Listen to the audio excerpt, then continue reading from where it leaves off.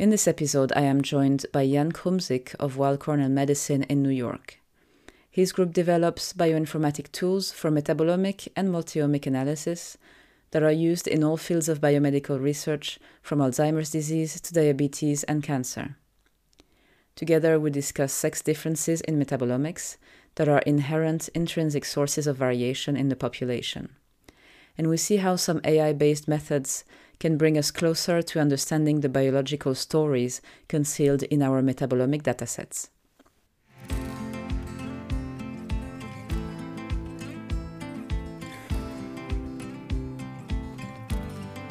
The Metabolomist is the podcast where scientists connect to explore the unspoken issues in metabolomics research. I am your host, Alice Limonciel, and together we will examine how metabolomic data interpretation is done. I discuss with other scientists how they do this work, how they plan, execute, but also communicate metabolomics. Today's episode of the podcast, I am joined by Jan Krumsiek. Hello, Jan. Welcome. Thank you. So I'll start by introducing you because some members of the audience might not know you, but I'm sure some of them are familiar with your work. You studied bioinformatics at the Technical University of Munich in Germany. Mm-hmm. And then you did a PhD at the Helmholtz Center in Munich as well. Mm-hmm. You stayed at Helmholtz for a few more years, and there you were a team leader and junior group leader in systems medicine of diabetes. And in 2018, you joined the Weill Cornell Medicine in New York, where you're now an assistant professor. Your group focuses their work on the development of new bioinformatic tools to analyze metabolomics and multi-omics, so to integrate datasets together as well. Would you like to tell us maybe a bit more about the work of your group at Cornell? Yeah, so when I came here, I think it was still that metabolomics wasn't used as much, or people were using it as a tool for metabolic research, but they didn't have necessarily the methods. And together with a colleague from Qatar, Carsten Zul, we convinced the department here that they need a computational dry lab metabolomics person. That's sort of the reason why I came here. And as you said, we are developing methods all the way from pre-processing, data quality control, all the way down to pathways and networks and all that stuff. The only thing we don't do is working on peaks and spectra directly from the mass spec. So usually we rely on whoever's working on the platform for that and take it up right after that. Mm-hmm. And which platforms do you use to develop those tools? In the very beginning, a lot of our work was based on MATLAB. That was not even a specific choice. It was because my back then PI came from the signal processing physics field, and he just was a MATLAB person. So we were all doing MATLAB. If I could go back in time, I don't know if I would do it the same way, simply because MATLAB is very expensive and the toolboxes are not necessarily made for metabolomics analysis. So these days, I would say we do 95% R and maybe 4% Python. And the rest, sometimes whatever we need in a specific scenario. But the majority of the work is R-based because, it's free. It's supported by the community a lot. You worked on diabetes. You also work on cancer and maybe also other diseases. How do you choose which disease you work on? Is it based on the collaborations you have, or is it also your own driving force for certain diseases?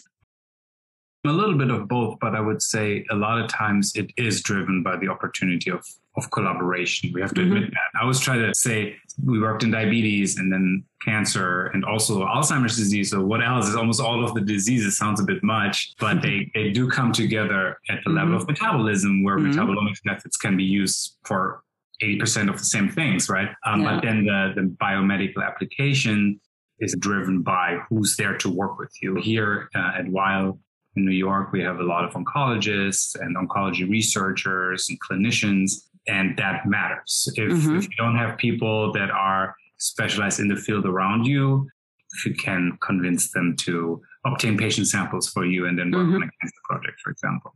Yeah. Okay, so let's move to the first topic I would like to discuss with you. It's based on one of your papers from 2015. The paper is entitled Gender-Specific Pathway Differences in the Human Serum Metabolome. And I wanted to discuss this paper with you for two reasons. One is the method. So you use a combination of pathway enrichment and Gaussian graphical models, or GGMs. And the second reason is the very topic of the paper, which is sex differences in biology and specifically in metabolomics. In this paper, you use two methods that I would call like one biology driven and one more data driven. This is how I would categorize them. So from what I gathered from the methods, there's a pathway enrichment method, which is a kind of homebrewed method from what I understood. So did you design your own pathways and which metabolites belong to them and then do the calculations? First of all, I like the biology-driven and data-driven. We always call it knowledge-driven and data-driven, but it's the same concept of what you were referring to. So for the pathway methods, the assignments of pathways of the metabolites were actually from the Metabolome platform as they deliver them to us, which we know from them and talking to them is a very laborsome process. So they have teams in the background making those choices that you later on work with. And there's a lot of questions, as we know that. So you could do it differently. Why are certain glycolysis metabolites in the carbohydrate pathway and not in the energy pathway and so on? So those choices seem sometimes arbitrary, and you also get criticism from reviewers for that. But at least it's something we have. That's always our counter argument. At least we can work with it, and then we can still ask questions later. Yeah, and I think as long as also as you're open about what's in each list, then people can also make their own mind about it. Because I mean, if you look at the map of the metabolome, you see that everything is connected to everything. So where do you draw the line and where does one pathway stop and the next one begin? Sometimes it's not so clear. Exactly. We have also worked with some versions, partially from them, partially from other databases where you don't have that constraint of you have to annotate each metabolite with a single pathway, but you can do many. And life doesn't always get better with that. So it gets really complicated if you have all these assignments that you work on. So the method that you were referring to, sort of, let's say now we have these annotations and we hope we can believe what metabolite comes from which pathway. What we found is that the classical pathway enrichment analysis, as we know it from genes, transcripts and so on, it doesn't work that well in metabolomics, in my opinion. It's being used, and it's this classical idea of enrichment. So is there a pathway that has more hits in it? We've also had a PhD student work on that topic. It doesn't work that well if your background is small. So we only measure a couple hundred metabolites, maybe 1,000, and it's not the entire genome as in the transcriptomic case. And it creates some statistical artifacts that would be a bit too much to talk about here, but those matter. It makes a difference. So we come up with all these problems that these enrichment methods had in what we observed when we did it, in this case, in the male versus female analysis. So we came up with this new way, which was to aggregate them to create a pathway score. That in itself is not new, just the way we did it there is new. So the idea is, instead of asking, does, let's say, TCA cycle have an increased number of hits, we ask, is the average concentration of the TCA cycle higher? Slightly different question, but it matters. And that gave us these results that are displayed in the paper. Okay. And then you had your other approach, that is those GGMs. Could you explain for a broad audience what GGMs are, and then what that brings to compare to traditional pathway analysis, or also other types of data-driven analysis? Why is that especially interesting in metabolomics? Yeah, absolutely. GGMs are first and foremost a statistical tool that doesn't know anything about biology or biochemistry, but works with data. So what you can put into a GGM could be anything. Now, the idea behind GGMs is correlation-based analysis. It's also been referred to as guilt by association. We do that all the time. So if two things correlate, if they go up and down at the same time across samples, they must have something to do with each other. That's the idea of any co-expression correlation-based analysis. Yeah. The thing that GGMs add to that is that they get rid of confounding effects. They try to tease out, using statistics, what are the direct correlations and not what is the correlation partner of another correlation partner of another correlation partner distant in the pathway, using regression-based methods, let's say. So that method is not new. That we didn't invent that. That has been out there for a long time. There's books about it and so on. What was new was that we applied it to metabolomics data. That's easy. It's a click of a button. But what our research of the 10 years after the first paper, and including the first paper, is to prove that these things that come out, those networks, those correlation-based networks that come out, are not just pretty to look at, but that they actually reflect pathways, that these single statistical, again, no knowledge about biology in the statistical model, these statistical edges that method finds are actual real single enzymatic reaction pathway steps. And across platforms, across tissues, across species, we could show that. And that was sort of the big contribution of GGMs. Yeah. And you asked about what is the advantage over regular pathway methods. So the interesting thing is that for a GGM, you only need the data.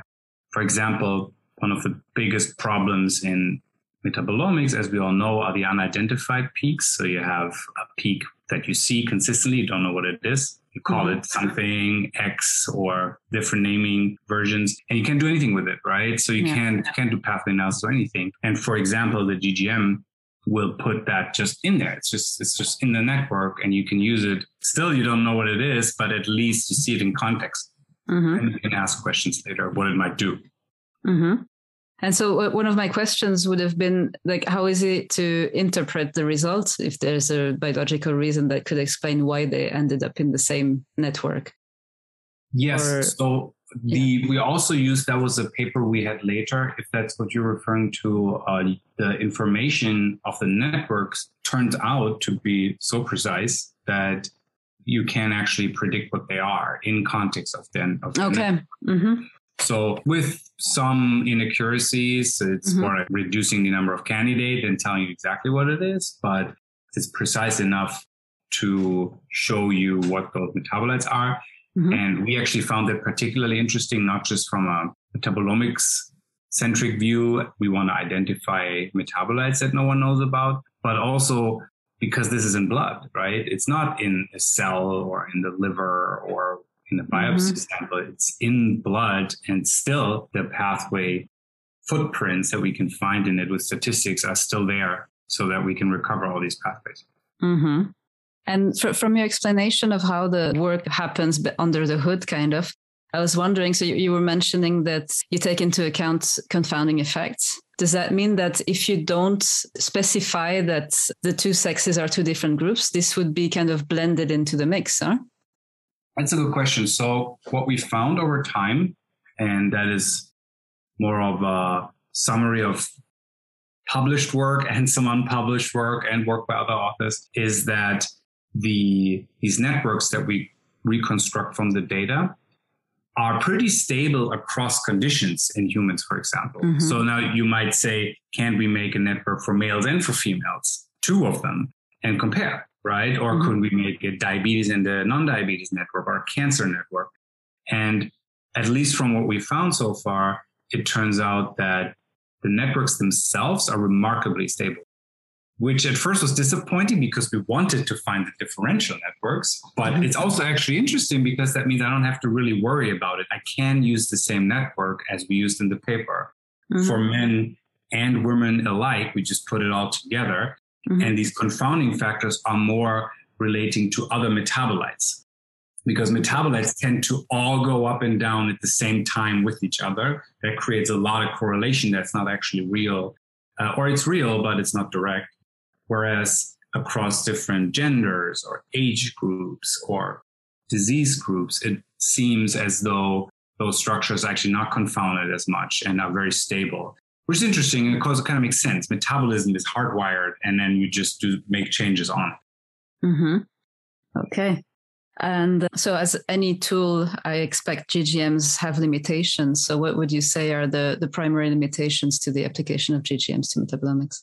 Yeah, absolutely. So I would say there are two big limitations. The first one is sample size, and we get that question a lot. You cannot do this in 20 samples. Now, how many exactly do you need is a very difficult question, because it also depends on how many metabolites do you have, how correlated are those. We've seen decent results with 50 to 100 samples. Below that, I don't know if I would use that method. That's also why it's often used more in the human study area rather than, for example, in mouse study, because in mouse studies you have very specific groups. The other limitation is the G. the first G of GGM, Gaussian. So it requires normal distributions. That sounds very statistical, but it matters, especially when you have clearly non-continuous data, such as a binary variable or an ordinal variable. So for example, you cannot statistically put gender into the network as a node. That would be interesting to see gender float around with the metabolite in the network and see where it attaches and what it does. Cannot do that. You need a completely different type of methods, MGM, for mixed distribution graphical models. Much more complicated from a statistics computation point of view. So that is a limitation that is real and needs to be taken care of if you have mixed data. Okay. And for people who are interested in GGMs, then do they have to call you to try and collaborate with you, or can they play around by themselves already? Like, are there softwares or code available for people to try this on their own data already? Yeah, there's a couple of packages out there. So if you just Google partial correlation, there's one called PP-Core, I believe. There is a famous paper and package called GeneNet from Corbinian Strimmer, German statistician, widely used. And those are two boxes that are really one click.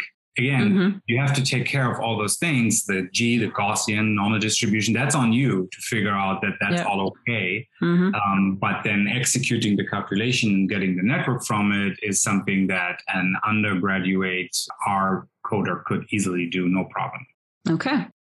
I also had a question. What pushed you to study this topic in the first place? Is it looking at data and the experience with data that made you say, okay, there is something here, someone should really describe these differences in the metabolome? Or where did it come from? So I wish that was the answer. What happened is, and I think that's an interesting anecdote, is I was one of the first PhD students working with metabolomics data at Helmholtz. Back in the days, we had Biocritis data on the Cora study. And I was just trying stuff. I didn't really know what I was looking for. And then my boss said, why don't you try this thing? What is it called? GGMs. Just try it out and see what happens. That is actually how it started. And I just pressed that button, looked at the Excel sheet, and then we inspected it for a while and were like, wait a minute, the first hits, those are all known pathway reaction. That seems like there's something here. So I have to admit that this story that we tell of you can use the GGMs to reconstruct the pathways from the data is not what the hypothesis was for which we picked the method, but it was really the other way around. And that's how it happened. I remember that Excel sheet, actually. That was at the very beginning of my PhD. And about the relevance of sex differences in metabolomics, do you implement that in your work now?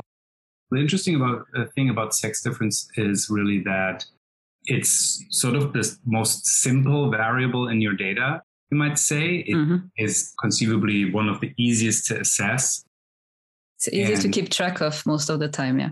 Right. So you always have it with very little errors. Usually we can, for example, in those thousands of samples we had, you can genetically verify that they crossed the right box on the questionnaire, and we had maybe one error in 1800, so very easy to keep track of. But one of the biggest confounders of all really makes a difference. Men and women have very different metabolism. So the idea why we tackled that topic is that if you want to understand something complicated like cancer, not saying that gender isn't complicated, just the variable isn't complicated, right? But if you want to understand cancer outcomes over time or diabetes complications or stages of Alzheimer's. You have a very good example recently with Alzheimer's that in a paper from 2020. Yes. So exactly. And then that is how now there's dimorphisms in the associations that the paper you're referring to between metabolome and Alzheimer's parameters. If you want to go to that level, you have to first understand what the baseline differences between the two genders, or actually we should say sexes, are. And the other motivation is, of course, there's always a pharmaceutical idea behind it, in that metabolites do probe the metabolization products of drugs as well. They can show you how good you are at metabolizing something. And we know that a lot of medications these days still are for adults, youths, and children, but not for men should take 800 milligrams and women should take 500 milligrams, for example. And also for that, some baseline research on how general metabolism in the well, admittedly elderly population in this case, but mostly healthy population, how it looks like. Mm-hmm. Yeah, and I liked this a lot in the paper we're talking about, the one where Matthias Arnold is first author, where there's a very elegant demonstration of the power of stratifying the data based on sex and also on ApoE status for Alzheimer's patients, where you see there's one figure where you just compare Alzheimer's versus control, no discriminations made whatsoever, and there's no difference. I think it's proline, the metabolite that's looked at. So it's also something very basic, an amino acid. You think, okay, it's nothing special. Yeah. And then you start stratifying and then you see, okay, male and female looks a bit different. And then when you combine with you do a twofold stratification with both the ApoE phenotype and genotype and the sex, then you see that, oh, suddenly this actually becomes relevant for women who have this specific genotype. And this was really a beautiful example. Of course, here sex is the point where the difference is made, in this case, to address the metabolome of the female population with a specific genotype, because you're grouping everyone together. And the same way, if you have a response that is so strong that it might come from a small part of the population, then you're going to generalize to everyone. And then the majority is going to do something that's useless for them because the response is so strong in a small part of the population. So this was a beautiful example from that paper. I liked it a lot. Glad you liked it. So it's one of the major challenges, I think, also in the field, and the true challenges of the entire field are these stratifications. So in this case, the factors by which we analyzed it were clear. It was gender was a good candidate to work on, and ApoE genotype was a major factor in Alzheimer's disease. Mm-hmm. So the ones by which the data were stratified were sort of there. Yeah. But what if it's something else? What if it's something we've never thought of, right? Course, yeah. And some age group or a very specific genotype group that we've never thought of. And that becomes a real statistical problem. We can't test all of those combinations of stratifications. And I think, I personally believe, though many people are working on those methods, of course, that there's a lot of those hidden and cryptic associations out there that we just simply don't know about. And I don't know what to do about it. Maybe we need really big data sets, like a biobank or so. Is there something else you would like to point out about the sex differences paper? One interesting story in the paper that shows how complicated it can be to analyze this type of data. We found differences between men and women of piperine, which is a component of black pepper, the spice, right? Yeah. And it's higher in men. And as always with correlation and causation, it's easy to find, but not easy to explain. It could be, for example, that men eat more pepper. It's conceivable. But it could also be that the metabolization is different, because there are known differences in cytochrome C metabolization of xenobiotics. That could also be the case. And we don't know the final answer. So even in the paper, we said, oh, it could be this or it could be that. And maybe no one cares about black pepper that much, but if this were a drug, this really matters, right? This really matters what was the origin of those differences. And it's really hard to tell from observational studies. And that's still a major challenge for sure. Yeah. And as someone, like I did my PhD and my academic work in the world of toxicology. So for me, like, it would always be interesting because it could be anything you're exposed to, like from the chemical A's. What I was thinking about is also like, it could be aftershave or something that has this pepper scent. And then you put that on more when you're a man than when you're a woman. And it's present possibly with other chemicals that you expose yourself to without really thinking about it. It's a really interesting field. I know you've worked a lot with the combination of metabolomics with GWAS as well, but you probably work with other types of omics. Or which omics data sets do you work with other than metabolomics? Over time, we have worked with all of them, if that makes sense. I don't know if you would say all omics, but sort of the standard omics, we have worked with transcriptomics, proteomics, genomics, metabolomics, and then also epigenomics for sure. Very important topic. And some that are a little more specialized, such as glycomics. That was, again, technology driven through a collaboration partner, Gordon Lauk in Croatia, and some other more specialized aspects, but a big set of the central dogma of biology omics, I would say all of them in some capacity. I'm just thinking about this now on the fly, but what is your view of epigenomics? How do you use it? Yeah, what I found most difficult working with epigenomics, and I'm assuming everyone who's done epigenomic research will have encountered this, is that while the marks on the DNA themselves are supposedly binary, you don't have the local inheritance structure like with SNPs. So in a SNP, you can be somewhat certain, and this has been researched very well, of course, that my neighboring SNP is very highly correlated to me, which is LD, right? Which is equilibrium.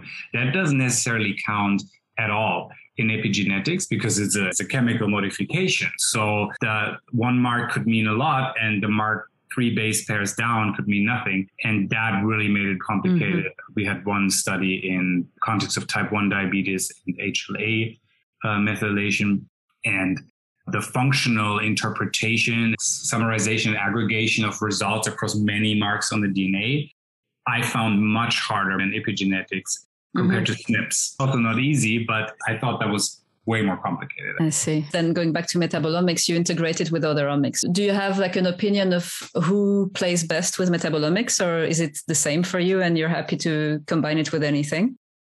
The first thing we have to say, or we have to sort of explore, is that integration is a word that we use, and it could mean a lot of things, right? And while, for example, if a collaboration partner approaches us with, let's say, a pure metabolomic study, 2 groups, we do have a one-size-fits-all approach for that. We have our standard pipeline analysis and before the pre-processing and so on, and then we spit out the pathways, and then they can work with that, or we work with that. In multiomics, I'm also being asked a lot, what is your standard approach? How do you integrate this metabolomics data with the transcriptomics data that I've measured? And it turns out there is no standard one-size-fits-all solution because there is no standard one-size-fits-all question. So what are you asking?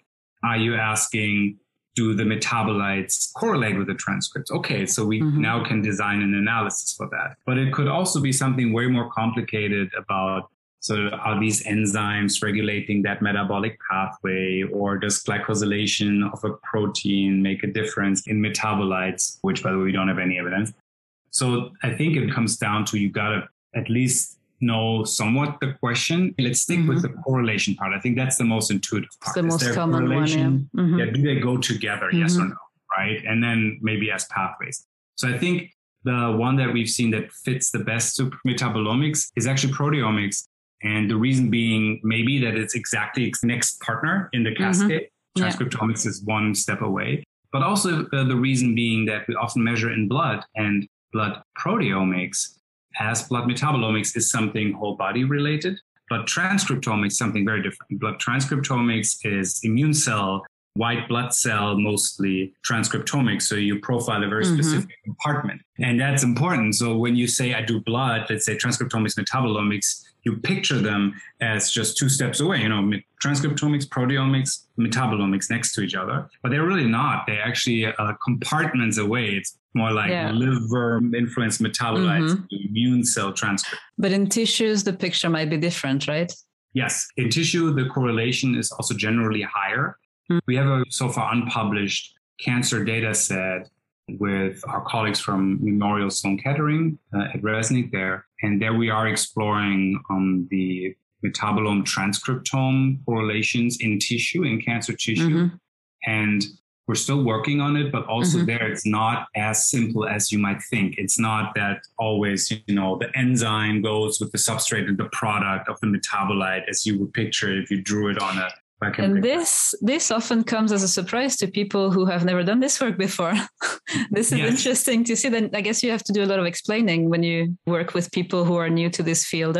Yes, and also to ourselves too, because sometimes we also wonder how is that enzyme shows a lot of variation. So it looks like there is something, but it does not go with the substrate or product. And I think that just goes to show that dynamic regulation of biological systems is more complicated than the arrows we draw on a piece of paper. Yeah. So in terms of tools now, are there any software tools or programs with the code available that you would recommend for people who are interested in integrating metabolomics with other omics? Yeah, I would always encourage people also to go out and check the most recent reviews, because so we record this today and tomorrow there will be 5 new methods for this purpose. That's a good point. Yeah. So there's a couple of really interesting methods. For example, the MOFA method from the Olli Stegle lab, that is going more in the direction of what I was referring to earlier, the cross-correlation analysis. Mm-hmm.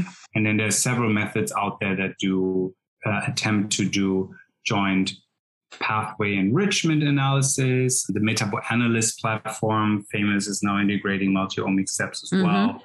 But it really depends. Unfortunately, it really depends on the actual question at hand to then go out there and pick the right method. Mm-hmm. And from what I remember, the most complicated thing for us was to find the common language between the different data sets. Is translation the first step and maybe the most time-consuming step in some sense? Absolutely. So if you get a new data, you can't just go ahead unless sometimes you know that someone has worked on the data so much that I can just ignore pre-processing. You've done it all. I'll just take the data and work with it. But even then, you find some results, something doesn't make sense. You need to understand maybe this protein is not really what it's supposed to say. You have to think about how the platform measures it. Mm-hmm. So you got to learn every platform, every method, all the problems of it. And we've had this discussion internally in the lab that more often than not, we hope we can use the data blindly. And almost every single time we have to walk back to the platform, talk to them, what's going on here? What does this mean? Is this maybe a misannotation? I don't understand this. Why do I have all these zeros in my data set? So you cannot ignore it at almost any level, even though you hope that someone has processed the data to the point for you that you can just use it. Mm-hmm. At least in my experience, that's never true. You always have to go back. Yeah, we often discuss metabolomics as in the context of the microbiome as the combination of the host and the microbiome pool of metabolites. And as I was preparing for this discussion with you, I was wondering, since we're talking about multi-omics, do you know of any tools that combine several omics, considering there might be more than one species at work? Because I've never seen this. Yeah, it's a very active field of research just from the two omics side, right? Mm-hmm. The metabolome and the microbiome. Mm-hmm. I think that is a whole new set of methods that will be required, and maybe a good example for what we talked about earlier, that there's not always one size fits all approaches. Mm-hmm. For the microbiome now, let's say with the metabolome, that's one of the major topics, right? So let's say stool samples, and you have metabolites and microbes.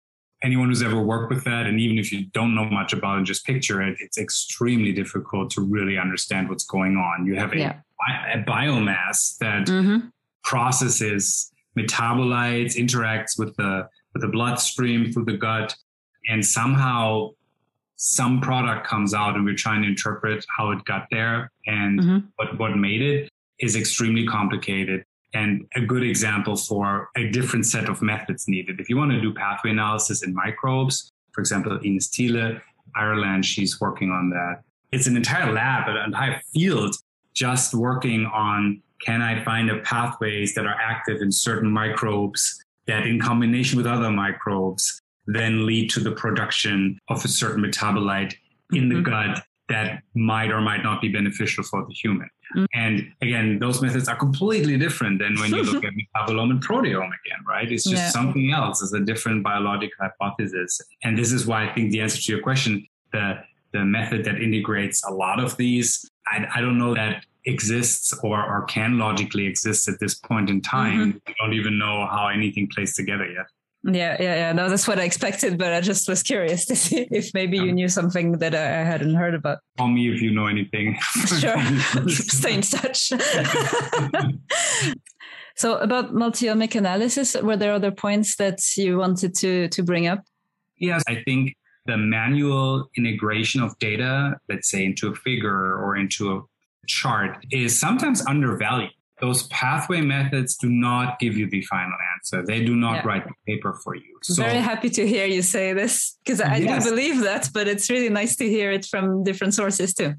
Absolutely. So, for example, in the latest Alzheimer's paper we're working on, yes, we are going through the standard process of clean statistical analysis at large scale, and then the pathway integration methods that we talked about. All of that needs to be done as a first view of what's going on. But our final pathway about neurotransmitters that we were personally interested in is a figure that my postdoc, Richa, worked on, and no computer method made that figure. We picked it. And of course, You have to be careful not to make it biased and so on. But I think we shouldn't sell what we can do manually undervalue. You still need the computation part, but the final interpretation is not going to come out of an enrichment algorithm for you.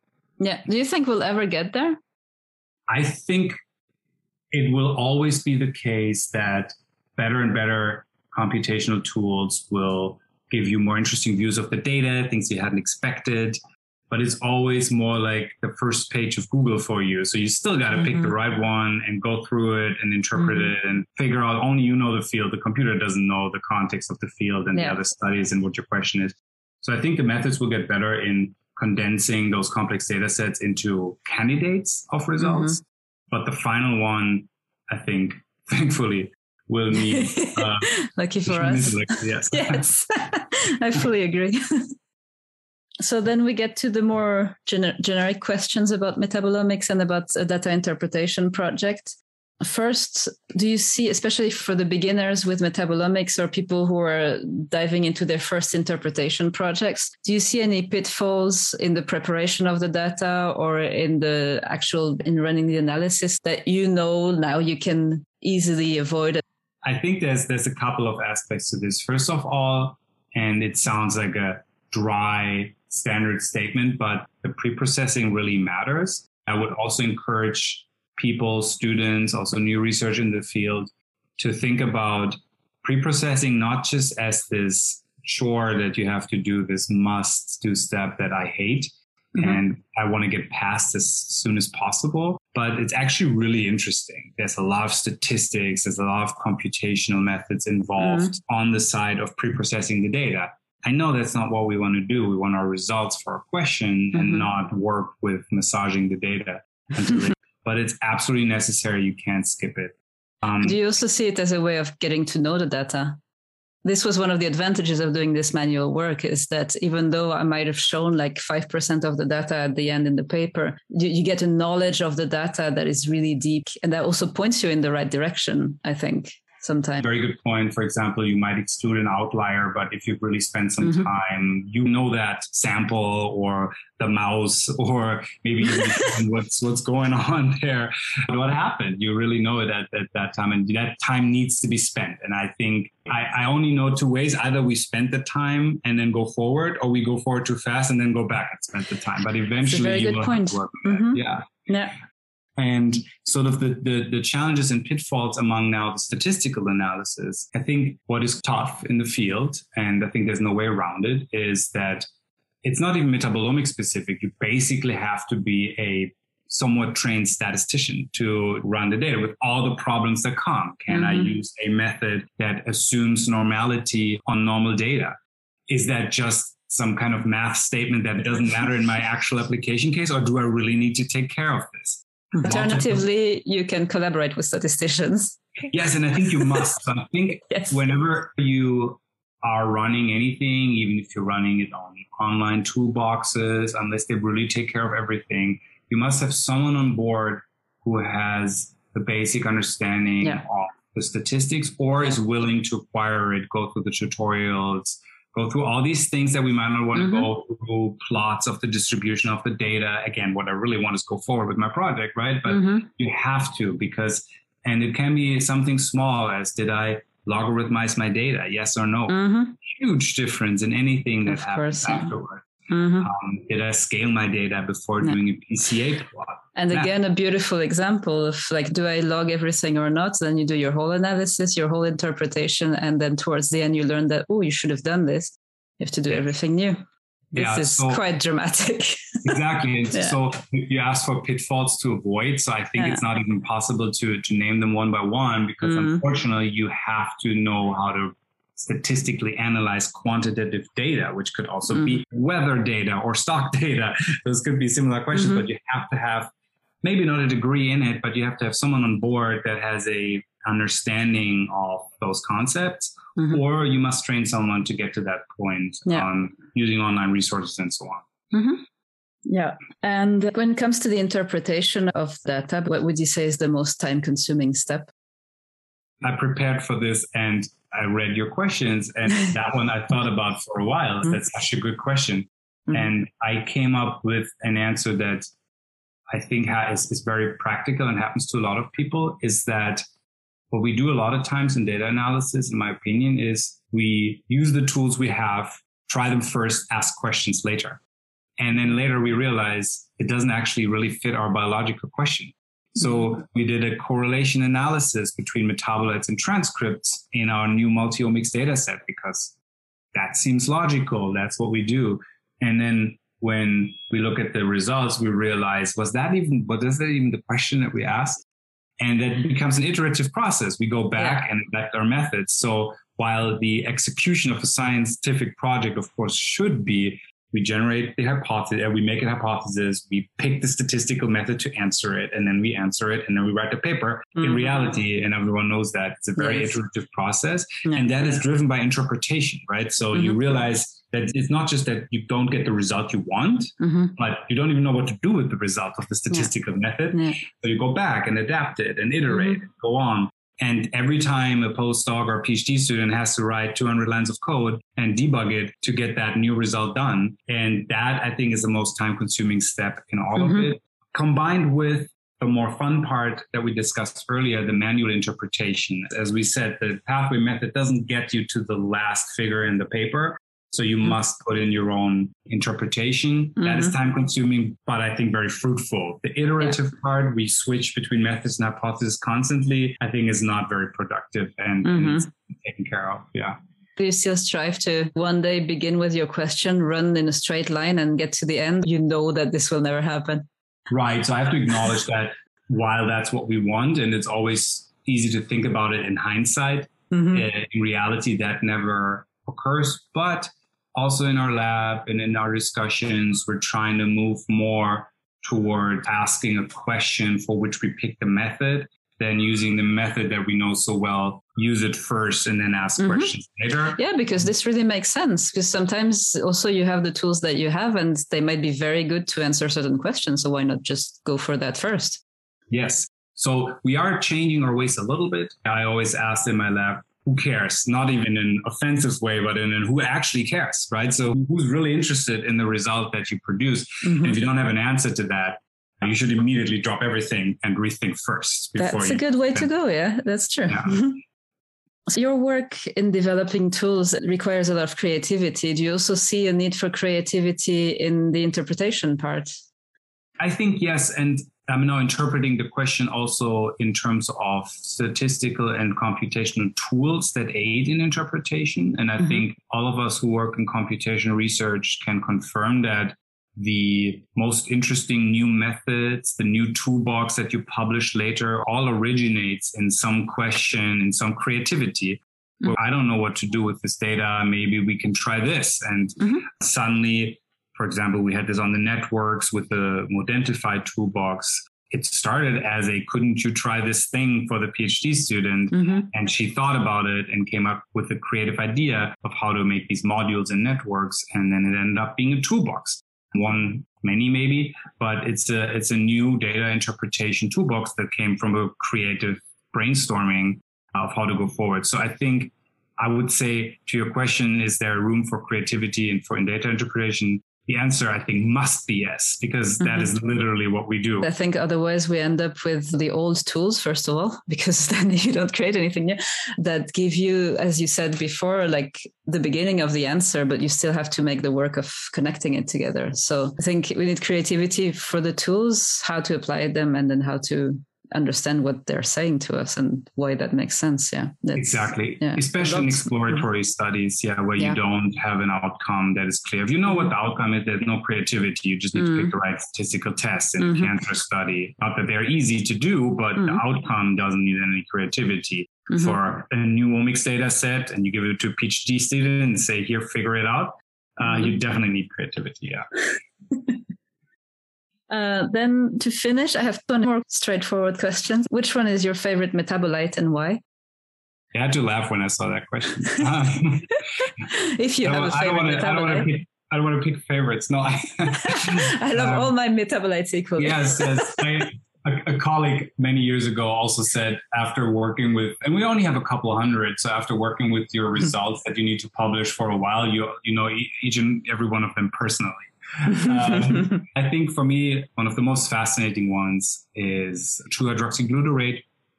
It's a metabolite that is relevant in cancer. And why I find it fascinating is that it's a naturally occurring compound, but with a gain-of-function mutation that happens in the TCA cycle in many different cancers, it suddenly makes the TCA cycle sort of spin out of control and produce masses of this metabolite. It's really interesting that you could change the enzyme to produce something very similar, but a little different. And the 2-HG, 2-hydroxyglutarate, is being debated as one of the first oncometabolites. So the ones where it's not just a side product of the pathogenesis of cancer that it occurs, but it contributes to it. The presence of it has epigenetic effects and contributes to cancer. And the pathway spirals out of control so badly that you can actually see the metabolite in blood, even in the bloodstream, elevated 100-fold. I always thought that story was fascinating, and I worked on it. So that's my favorite. Thank you. This concludes our conversation about metabolomics. Thank you, Jan. And I look forward to all the wonderful new tools that you will develop for us. Thank you. Thank you very much. And I'm looking forward to your exciting podcast. Thank you for joining us in this discussion. I hope that this episode gave you new insights and ideas on how to plan, conduct, and communicate your own metabolomics projects.